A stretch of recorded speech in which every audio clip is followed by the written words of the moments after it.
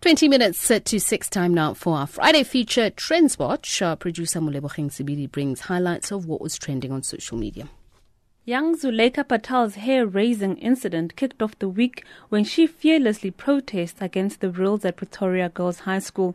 The debate for and against hair set tongues wagging, with politicians also getting involved. Days later, it remains a highlight on social media, with discussions on how school learners should wear their hair. The learners say the rules are archaic and oppressive. According to the school's 36-page code of conduct, pupils can wear braids, cornrows or dreadlocks, but only if they are a maximum of 10 millimeters in diameter. We also heard from many former students at Pretoria Girls High who experienced these rules. I must say, as an old girl, I'm not very surprised. This is something that had been happening when I was a learner too at Pretoria High School for Girls, where I was personally asked by one of the teachers to use bobby pins to pin down my afro as it was too big and distracting. I'm not surprised that such comments are made, and I think that it is high time that people did speak about these things and actually make this an issue that the country is aware of. I mean, for me, this whole argument speaks to that, because I remember part of the rules was that the Caucasian girls could not dye their hair, that their hair is meant to be in its natural form.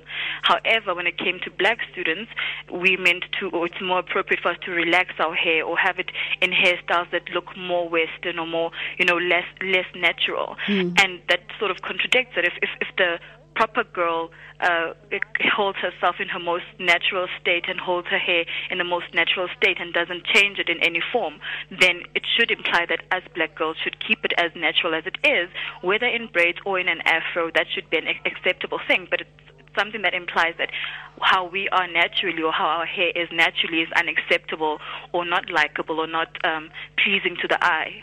Gauteng MEC for Education Panyaza Lesufi has promised to look into the matter and provide a working solution. His spokesperson, Opa Budibe.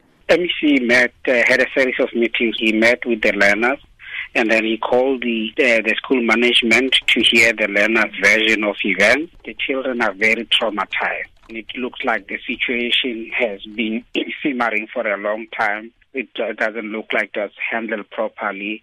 The gist of the matter is they feel that the school does not accommodate them as black girls. And who says Parliament isn't fun?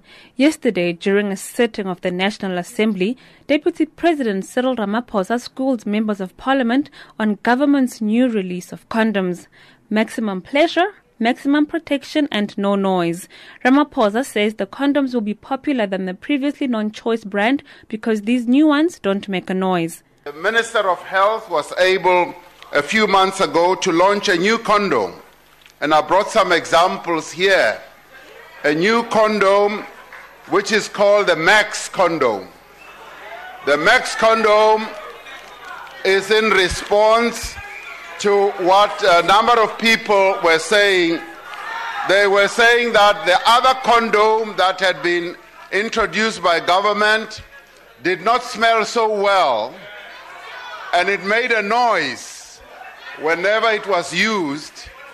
Now, through scientific development, we were able to develop a new condom which is called Max. The Max is for maximum pleasure, maximum protection, and it does not make noise at all.